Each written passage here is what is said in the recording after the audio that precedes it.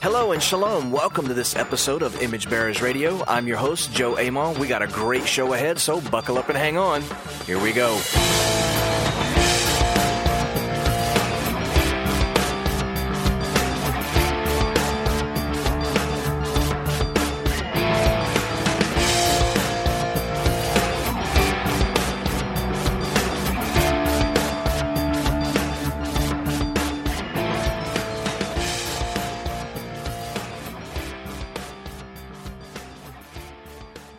Well, shalom, shalom. Hey, everybody. Welcome to this episode of Image Bearers Radio. I am your host, Joe Amon, coming to you all the way from Southwest Louisiana. How is everybody doing? Depending on, I guess, what part of the country you're in, spring is upon us. Down here in South Louisiana, this is what is typically known as false spring, which means that we're probably going to get at least one more small frost or something like that coming up in the next few weeks. We might not.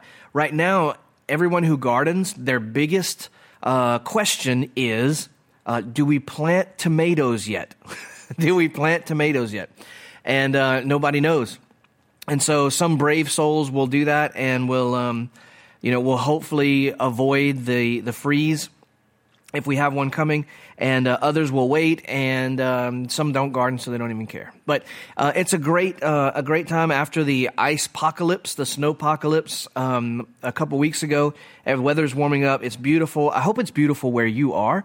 I hope that you're enjoying the beginnings of spring, the rumblings of spring. New life.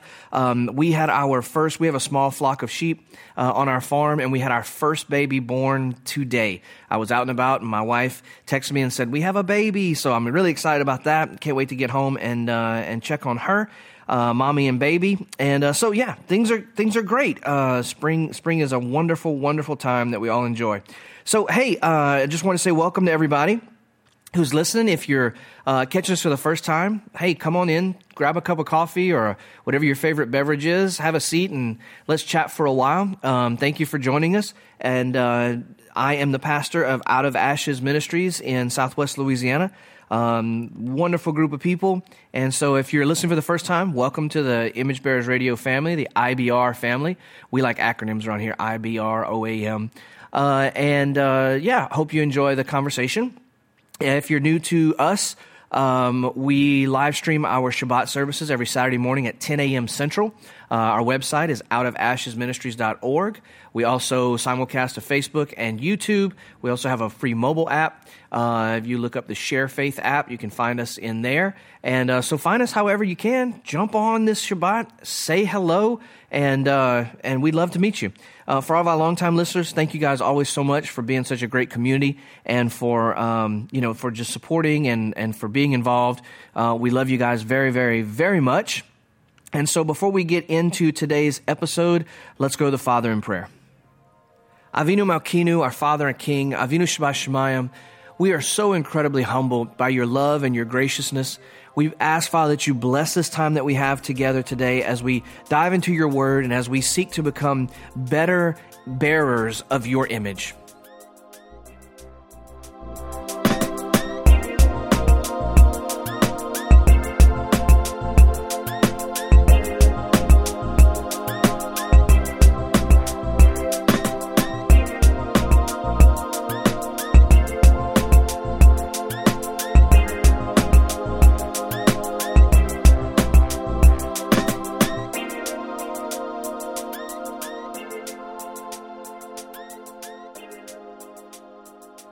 All right. So the last couple of weeks, let me kind of update everybody and kind of get you up to speed as to where we are and where we're going.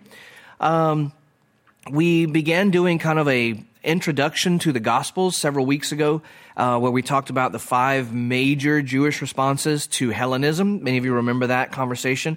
One of my favorite sections of time, especially of biblical history to study, is what we call the intertestamental period, or the silent years, as I grew up knowing it as, which were anything but silent, with the Maccabean revolt, Greek Greek domination into Roman domination, and the rising and falling of kings and the priestly kings and all these. Just a fascinating point in history that we may not, in Christianity, we may not know a whole lot about. So I would encourage you to go back and check those out. We are going to get back into the Gospels. We are going to have Kyle back, and we're going to have some gospel discussions, specifically working through Matthew. And we've been doing that on Shabbat. And so if you're interested in that, catch our Shabbat services. And they're all archived on YouTube and on our website as well. But we've gotten into the weekly Parsha.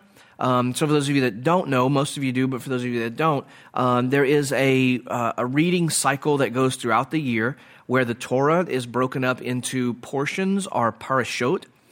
Each parashah is a few chapters long, and we read through the entire Torah, the 5 books of Moses, every year. Sometimes, like this week, most of the time there are single portions. Sometimes there are double portions because of the way the calendar lays out, the Jewish calendar, not the Gregorian calendar. And there's the parashah. And then there's the Haftarah, which is not half Torah, Haftarah, which is a reading from the prophets. And we generally read through the prophets every 3 years, the prophets and writings. And so these last few weeks we've been in the end of Exodus, the latter half of Exodus, Shemot, where we have been talking about the Exodus. We've been talking about the giving of the 10 Commandments at Sinai. And then we have been talking the last couple of weeks about after Sinai, kind of post-Sinai. What does that look like? And it's been fascinating. I love this section of Scripture. Those of you that have listened for any amount of time, you know that I'm a student of Joseph Good, and I love all things tabernacle and temple. I'm by no means anywhere even approaching close to Joe's knowledge or, experience studying these things. I'm only very, very, very shallow in my knowledge. But gosh, I just get so fired up about the tabernacle and temple, not for the sake of a building per se, but for what they represent. And just as a side note, the Jewish people as a whole, they are not pro-temple. Those that are pro-temple, they're not pro-temple just for the sake of a building, but because of what it represents and what it means. And as I always say, we as Christians, we as Messianic Torah believers, we can say all day long, we're the temple, so we don't need the other temple, or Yeshua replaced the temple, or we can say all those things, and that's fine and good, however you come down on those things. However, we cannot be the temple if we don't know how a temple operates and what the purpose is and what it means and what it teaches us. And so that's the reason why I love the tabernacle and temple so much. I think it's hyper important that before we start, because as believers, as Christians, most of us have if we have any understanding of the tabernacle and temple at all, it's very cursory, it's very, very shallow. And so what we do generally is we take like the menorah. We take the menorah and we go, well, this is what it looked forward to, right? This is what it means. It speaks of Yeshua, Jesus, and he's the light of the world, right? And we quote gospel, verses, generally without a whole lot of context. And so we're in the business and we spend our time focusing on the parts of the tabernacle or the temple and what they mean to us or for us. And I think that does some disservice. Actually, I think it does a lot of disservice to both the institution of the tabernacle. Number 2, it does a disservice to the people of ancient Israel that were first receiving these commandments, building this structure, and meeting with God in this structure. So it does a massive disservice to that. And it does a disservice to us as people who are supposed to love this God and want to worship him the way he wants to. We're supposed to want to seek him and love him and follow after him based on his desire, not on our desire, right? And so it does a disservice to us as well. I mean, I tell the anecdotal stories all the time, but they're true. I don't know how many times I have seen, and I know, you've seen it too. I used to be, like this. I used to think like this and go, well, yeah, I'm, praise God on a Sunday morning because I'm the temple.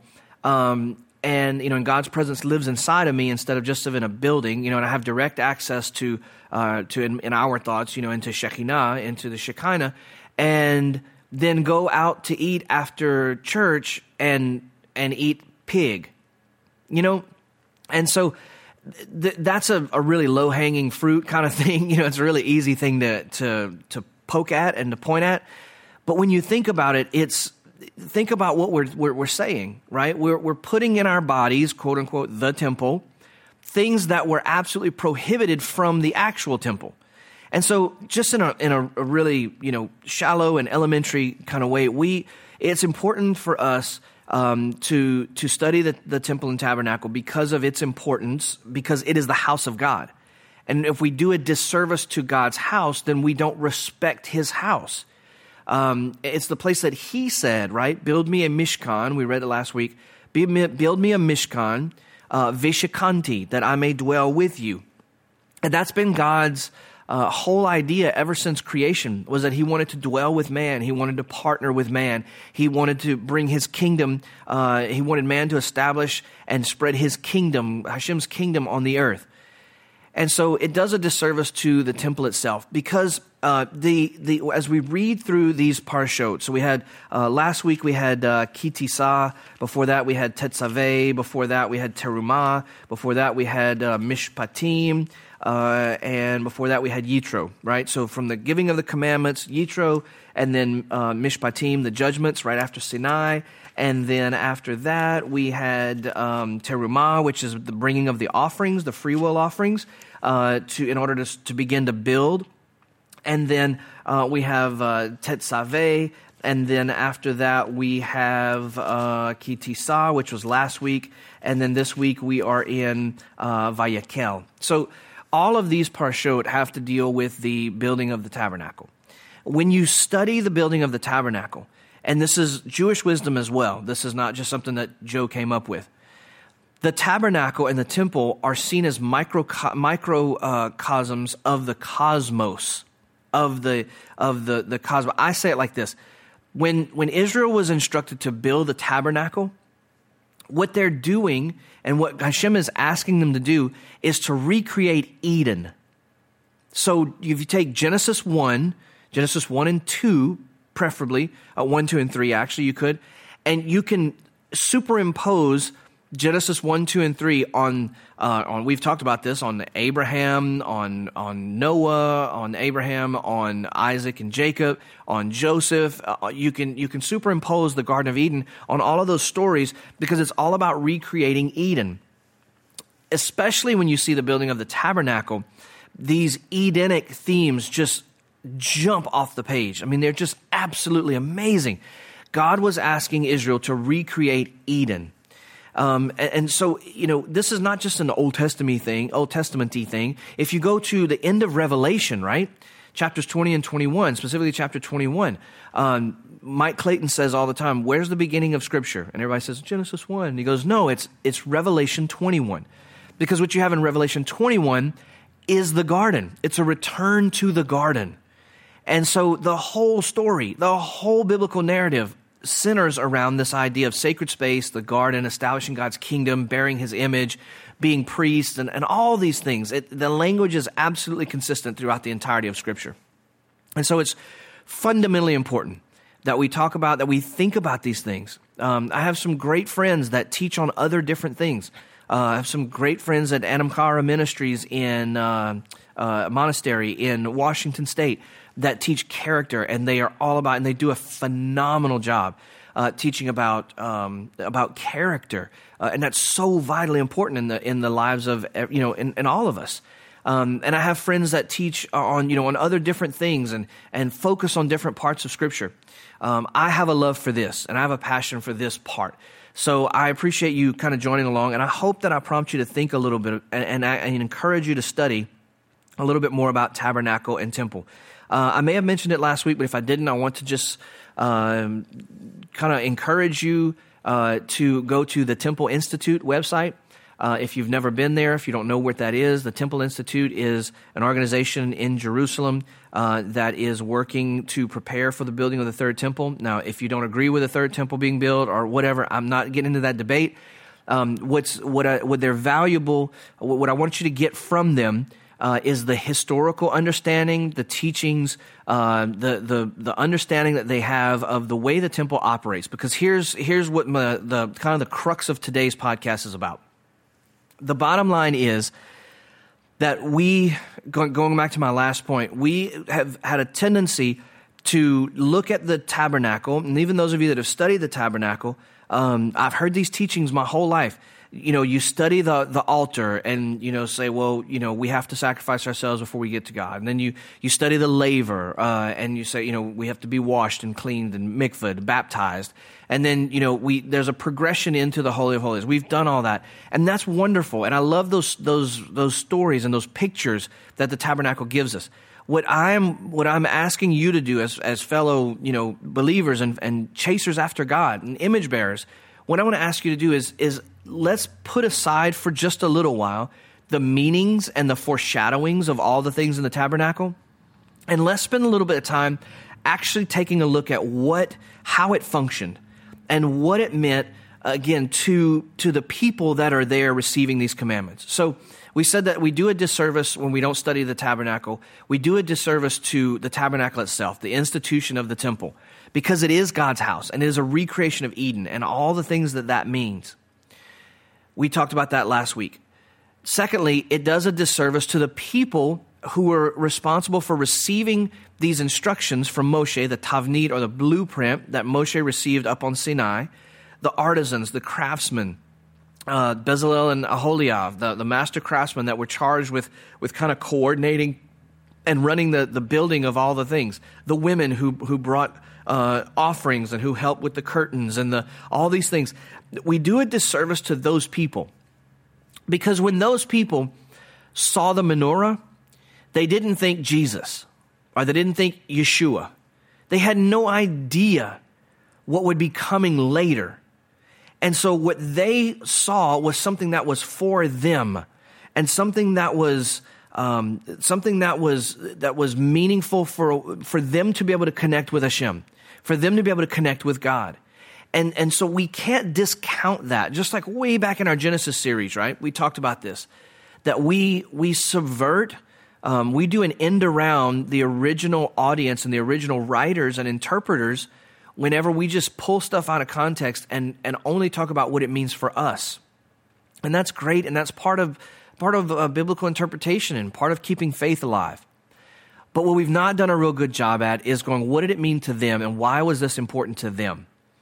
And so surely to the ancient audience, to the ancient Israelites, the tabernacle had symbolism. Absolutely it did. And we want to know what that symbolism was. But to me, more importantly, it had a function. And that function is what I really want to drive at and what I really want to encourage you to whet your appetite and curiosity for is what are the function of these things? Why do they do things? Why did Hashem set things up the way he did? And why was he super, super careful about how things were done in his house? And then after we get that foundation kind of laid or relayed, then we can talk about, well, how does that apply and where can we pull things out for our lives today? Because it does apply. I'll repeat Dr. Walton's famous quote that I love so much. The Bible was written for us, but not to us. The Bible was written for us, but not to us. And so we have to be respectful of the people to which Scripture was written. And thirdly, it does kind of dovetailing in, it does a disservice to us whenever we don't study the tabernacle in depth and the temple in depth. It does a disservice to us because if we don't understand the original intent and the original meaning, we can make anything mean anything, right? If we don't understand how things worked and what was the purpose and if we just start to allegorize and metaphorize, that's probably not a word, but if we make allegory and metaphor out of everything, that's, fine. And we can do that with a lot of scripture. But if we don't first have a concrete foundation, then those allegories and those metaphors can mean anything we want them to mean, right? So it's the danger of someone who says, I don't need a community and I don't need a teacher. The Holy Spirit is my teacher. Well, that's fine, and I believe that. I mean, the scripture says that he will lead us into all truth, absolutely. However, if we are isolated and we are segregated away from other people, then we can get off into some things that are detrimental to us, and so we don't have a community to kind of go, hey, like, come back this way a little bit, come back into some balance, and we can get off on our own, and we can get on tangents and things that are not healthy and that are not helpful. The reason for the tabernacle was not only for God to have a place to dwell, not only for God's Shekinah to dwell as his desire, but also it was a community institution. So there's not, we seek and we want this individual faith and this individual relationship with God, and yet it's about community. It's about doing things together. And so when we don't have the tabernacle and sacred space in its proper context and understanding it well and kind of mooring or tying ourselves to it, hitching ourselves to it, then we get off into things that I think the Bible really doesn't understand and doesn't know about. I said hitching, and it just brought up that memory of the pastor, I can't remember who it was now, who talked about unhitching from the Old Testament. It's so dangerous. It's so dangerous. Yes, the Bible is living, and yes, faith needs to be updated, and it needs to keep up with culture and all those kinds of things, or else it dies. And we see the Jewish people doing that, and I think that we have that ability to do that as well. And I'm not against any of those things. I want to caution everyone, though, is that if we don't have a good foundation, then the updates to the way we think may not stay in line with what was there. So the message doesn't change so much as the method. And so if we don't understand the original message, then the message does change as we go on. So let me read a couple of passages to you. I'm kind of ranting a little bit, so excuse me. But we're in Vayekel, in Parshat Vayekel. This is Shemot 35, Exodus chapter 35, and this is what we're talking about. It says in verse 1, Moshe assembled. So Vayekel, it means Vayekel Kahal, which is an assembly, called out, gathering, which is in the Greek we get ecclesia, or church. This is Vayekel, and he assembled. And so it says Moshe assembled, listen, the entire assembly of the children of Israel, and said to them, these are the things Hashem commanded to do them, right? So then we're going to have the Sabbath being talked about next. But I want to, he gathered the entire assembly, right? All of Bnei Israel, and gathered everybody together. Everybody's together. Everybody's there. Everybody's listening. Now, in that assembly, did some people disagree with maybe the way things were done? Well, yeah, we have evidence of that. Like, take us back to Egypt so we can die there. And all this stuff. There's people that have differences of opinion. They have differences of preference and all of these things. And yet they were all together. I want to ask you one question. What would it look like if the image-bearing body of Messiah was all together? What if we were assembled together? And why is that so hard to achieve? Why is it so hard to achieve unity? Part of the reason I think it's so hard to achieve is because we think of unity as uniformity. And the religious systems that we have almost, they've undergirded that. They've stabilized that type of they've systematized even and weaponized to a point that idea that if we're going to be together in an assembly or a fellowship, then that means we have to look alike, act alike, talk alike, worship alike, read alike, think alike, et cetera, et cetera, et cetera, right? And this idea of unity being uniformity is really toxic. It's really toxic. We've got so much division in the body of Messiah that we're cutting ourselves off at the knees before we even start. before we even begin to make an impact, or a real impact, I mean a real worldwide kingdom establishing impact, we're stopped in our tracks before just because we can't get together in our own selves. We're fighting each other, and the enemy outside is raging and is taking ground because we can't get together and stay together. Talk about this more after the break. We'll be back in just a minute.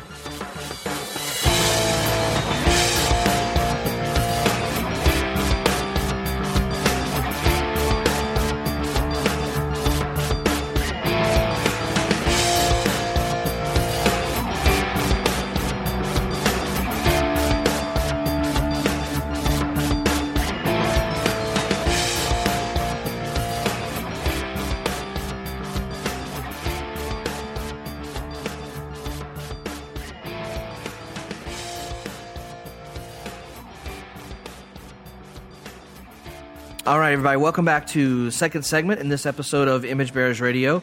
So we're in Exodus chapter 35, Shemot 35, Parshat Vayekel, and the first verse talks about Moses assembling the entire assembly of Bnei Israel, of the children of Israel. And so I know that unity is talked about a lot in our in religion, in Protestantism. It's talked about a lot. And yet, again, we can't get over this hurdle of uniformity. And so if you're going to be a Baptist, then you have to completely believe what the Baptists believe, or you're going to be this or that or whatever, the Pentecostals or whatever. And I don't just want to pick on the Protestant church, because those of us in the Messianic or the Torah, Hebrew roots, whatever we call this movement, are even more guilty than those in the churches. When I was in church, I had friends from the Baptist church. I had friends from the Catholic church across the street. I had friends that were full gospel and friends that were Episcopalian, and we had friends that were all over the place. And yet, how many times have we divided in the Hebrew roots community, in the Messianic community? How many times have we divided over the smallest things, the most insane disagreements, or the most insane little things? Oh, well, that you keep this calendar and we keep that calendar. Oh, well, you say the name like this and we say the name like this. Oh, well, you speak Hebrew in your services and we don't. We just disagree over the.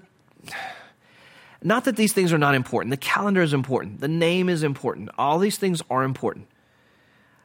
But when are we going to come to a point as the body of Messiah, as the kingdom, as the image bearers of God, where we can be secure enough in our own beliefs and our own understanding, not that we can't be challenged, but that we're not offended when we are challenged? So that if you believe that his name should be said this way, then I am completely fine with you doing that. But you have to be fine with me doing it the way I have researched and I have studied and I have prayed through and I feel good about. If you don't believe in pronouncing the name, the Tetragrammaton, at all, I have to be okay with you doing that, and you have to be okay with me doing whatever I do, right?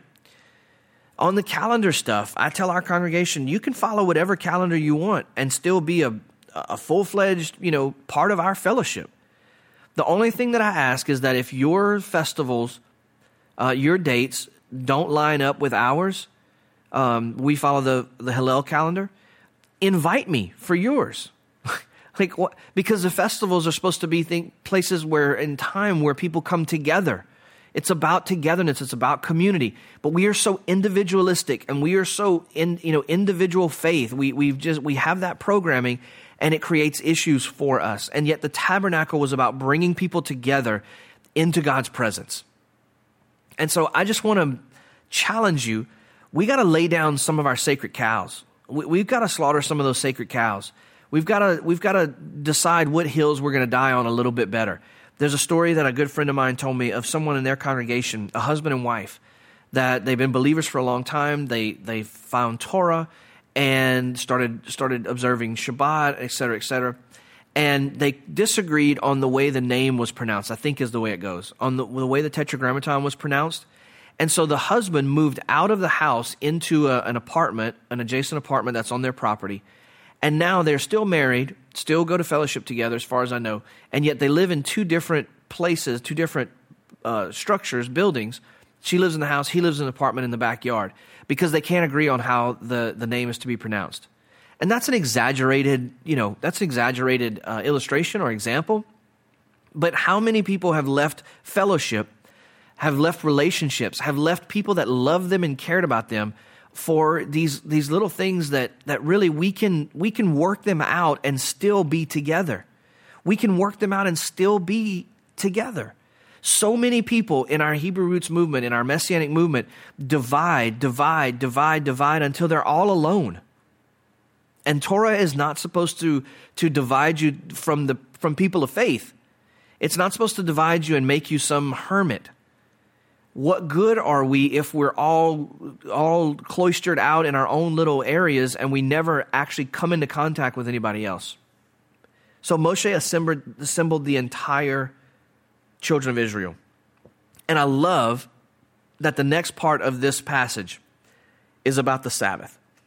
Why about the Sabbath? Well, in last week's parsha, or in the previous parsha, which is Ki Tisa, in Ki Tisa, we have commandments for the Shabbat as well. The Shabbat keeps coming up over and over and over in this building of the tabernacle. Why? Because the tabernacle is a recreation of the garden.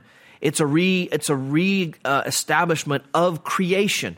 When Israel is told to build the tabernacle, they are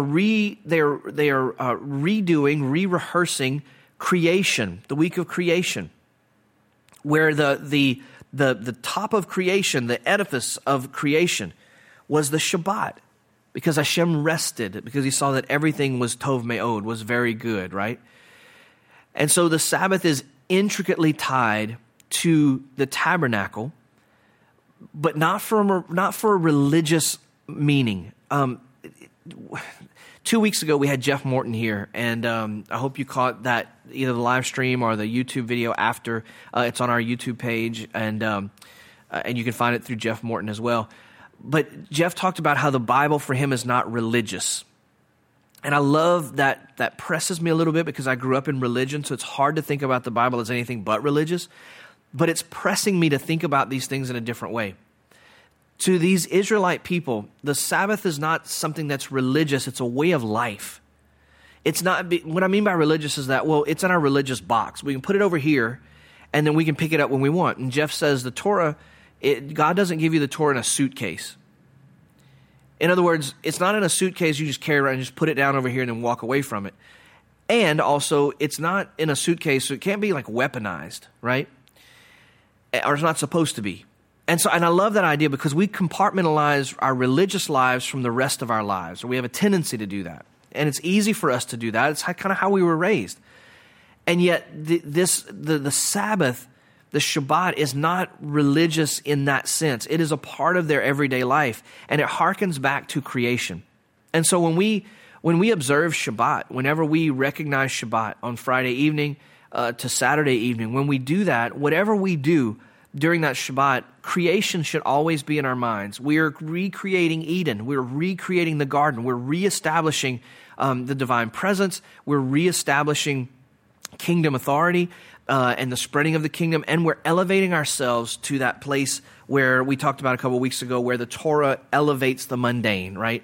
It's this, we don't only rest on Shabbat from the week that we had, we also rest on Shabbat for the work that is still coming to be done. We have work that still needs to be done.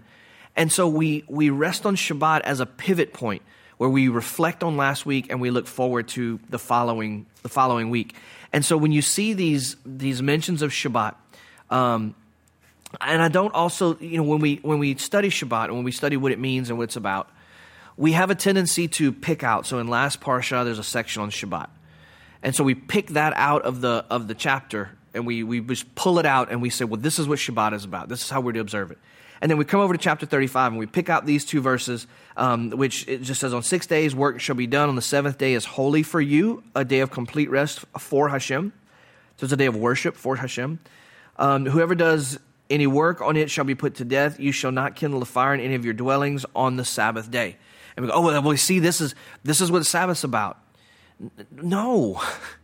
These are ways to observe the Sabbath. These are how Hashem asked us to observe the Sabbath, and boundaries to protect the Shabbat because it is holy, and to protect us because it's holy. And yet these are not religious. If you do this and do this and do this right, then you've kept the Shabbat. One of the hardest things it is for, I think, most people coming into Torah from a Gentile, direction is the idea of doing things quote unquote right. And what is that saying? Perfect is the enemy of good, or whatever that saying is. We have this thing that we want to do it right, and if I can't do it right, then I'm not going to do it at all. That's religious, folks. That's religion.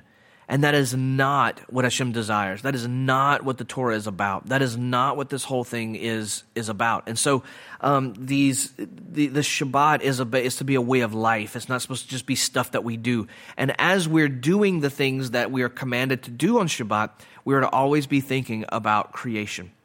This Parsha, Vayekel, it moves on to the contributions for the temple and then the construction. In verse 10, it says, "Every wise-hearted person among you shall come and make everything that Hashem has commanded."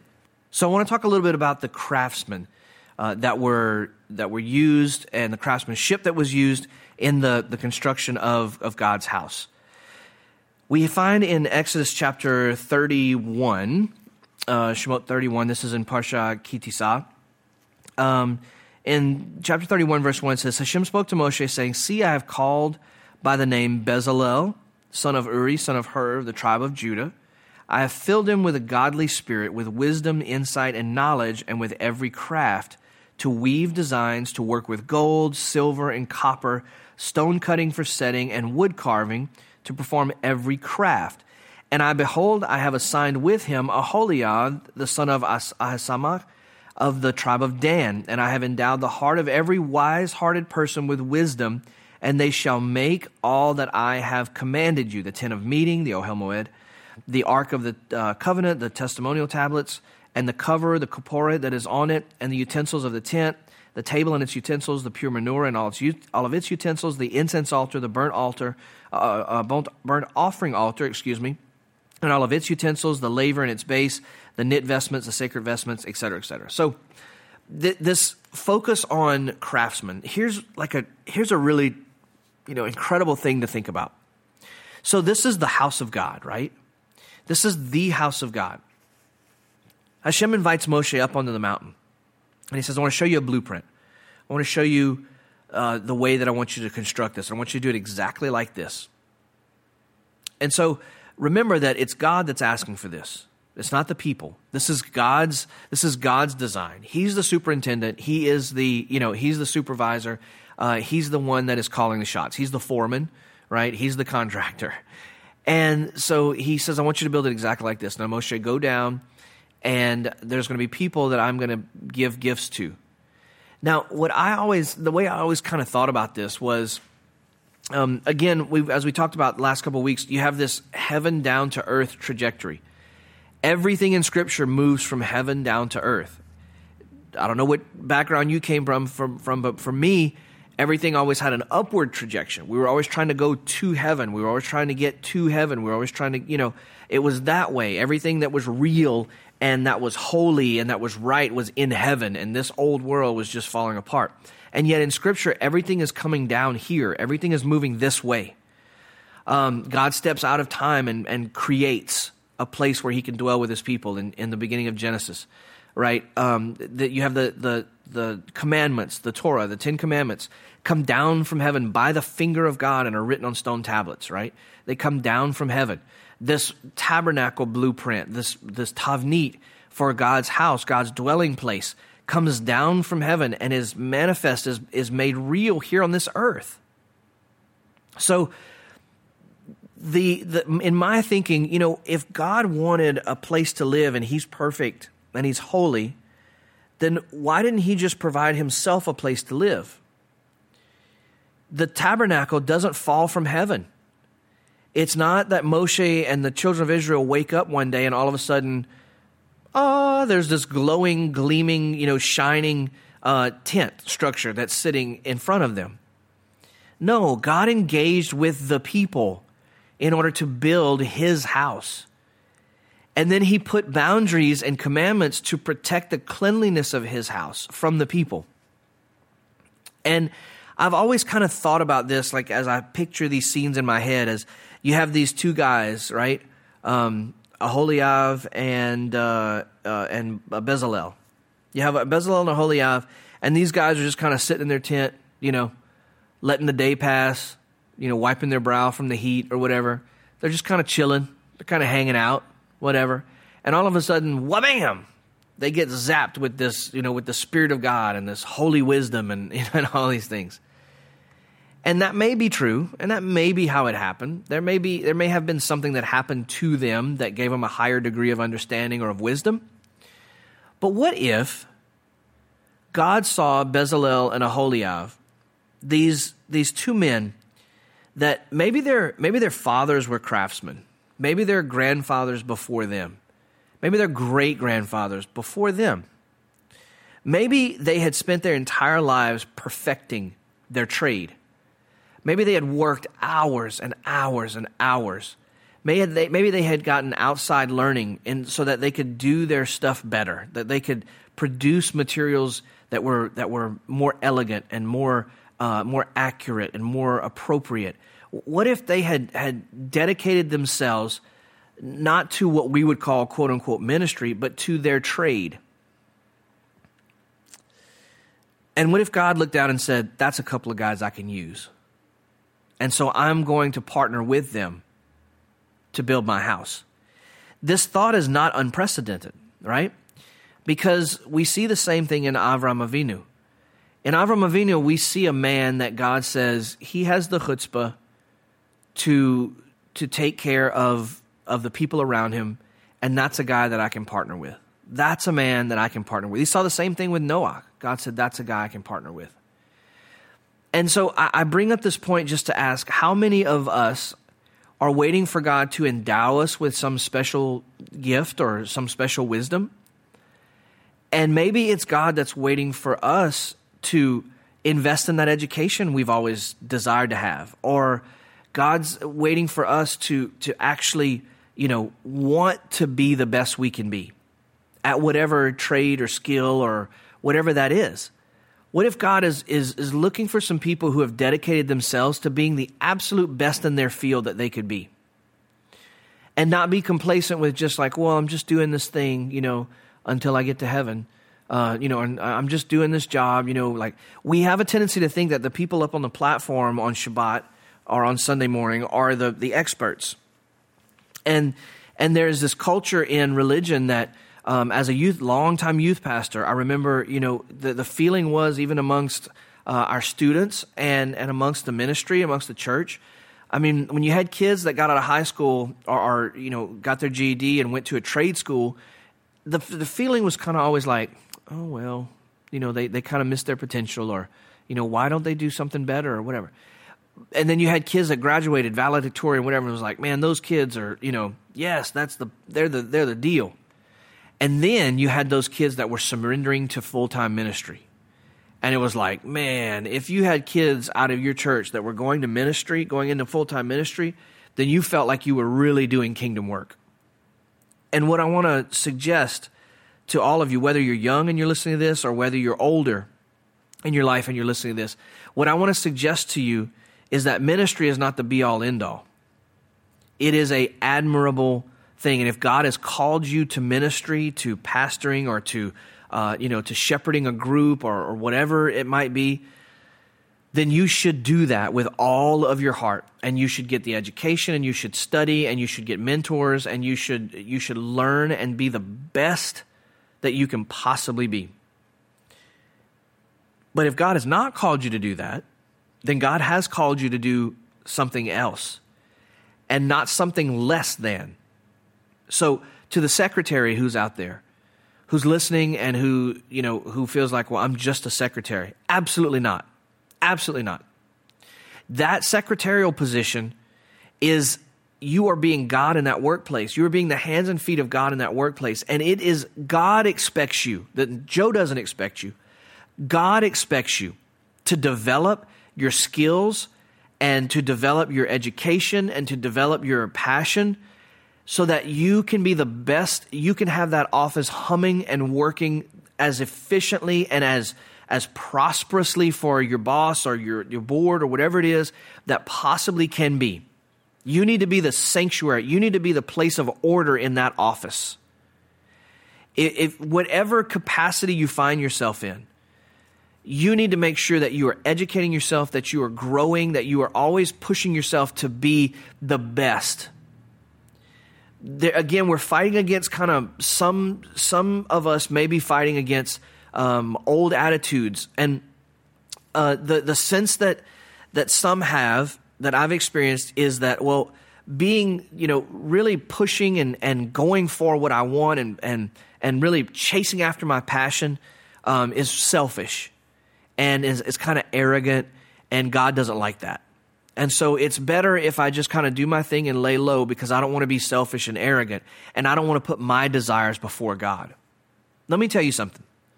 How many of us have, or I'll ask you this question, how many of us have sat in a season of indecision when we're waiting to hear from God, waiting to hear from God, waiting to hear from God? I want to know where God said, where to go. I want to go to the exact place God said at the exact time to do the exact thing so I can be exactly in the center of God's will.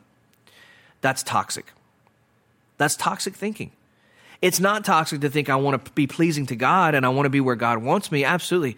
But how many of you listening out there, I know I have wasted years waiting to hear from God instead of tapping into the desires of my heart, that the Word of God says He will give you the desires of your heart.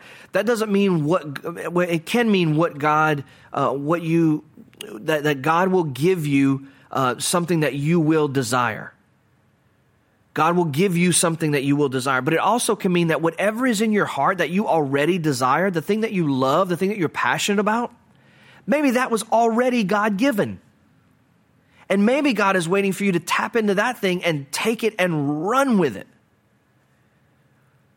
So Bezalel and Aholiab, are they these know-nothing guys that just kind of, these knuckle draggers are just kind of hanging out? They're just kind of useless and they're just doing their thing. And all of a sudden, God just picks them out at random and slaps some godly wisdom on them and fills them with His Spirit and goes, now you're an expert craftsman. Or is it people that had the gift and the training already and they developed it and God took notice? The other kind of toxic thought we have is that, well, God uses nobodies. And God does use nobodies. Hallelujah. Baruch Hashem. Thank God that He uses nobodies. He uses people that are broken. People that have almost or have ruined themselves. God pulls people like that out of the pit and turns them around and uses them. Hallelujah. And I am thankful for that. I love seeing that. But what that also has done is created in some of us this idea that, well, if I'm too good, maybe God won't use me because it's on my own power. You think the desires you have, you think the gifts you have, you think that the intelligence and the work ethic and the desires you have are from you in the first place? All things come from God. He is the creator of all things. That means if your children have a love for music and you want them to be in ministry, back off and let them pursue that passion with everything in them and support them. Because that passion is God-given. It doesn't matter what you want or what your church thinks is the optimum and the best, field for them to go in. It doesn't matter. God has already given them the desires that are in their heart. God has already given them the things that they have. It's not only that God will, say, well, I really like this, God, and eventually God will give it to you. It's that maybe the things that you already desire, God placed in there when you were born, before you were born. He looked out over time and over today or over 50 years ago, whenever you were born, and He said, the world needs a them. The world needs a Jack or a Joe or a Nancy or a Barbara or the world needs a them. I'm going to specifically design them, and I'm going to give them these incredible passions and desires and gifts so that they can go make an impact doing that. And how many times do we abort the plan of God for quote unquote something better? Bezalel and Aholiab could have wanted to be priests. They could have, well, no, God, if I can't be a priest, then I'm not going to do anything at all. And yet, what did they do? They worked metal and stone, and they were the best of the best of the best. And God said, that's some people I can partner with. So as we close, what area of your life Are you underdeveloped that you need to pick up the ball and start running? What area of your life do you want God to notice that, God, I am taking the passion I've always had and the desire I've always had, and I'm working on fulfilling that. Help me. And God will go, I can get beside you. Let's do this together. Let's do this great thing that you desire. Let's do it together. Let me show you how it's done. All right, ladies and gentlemen, I love you very much. Until next week, shalom, shalom.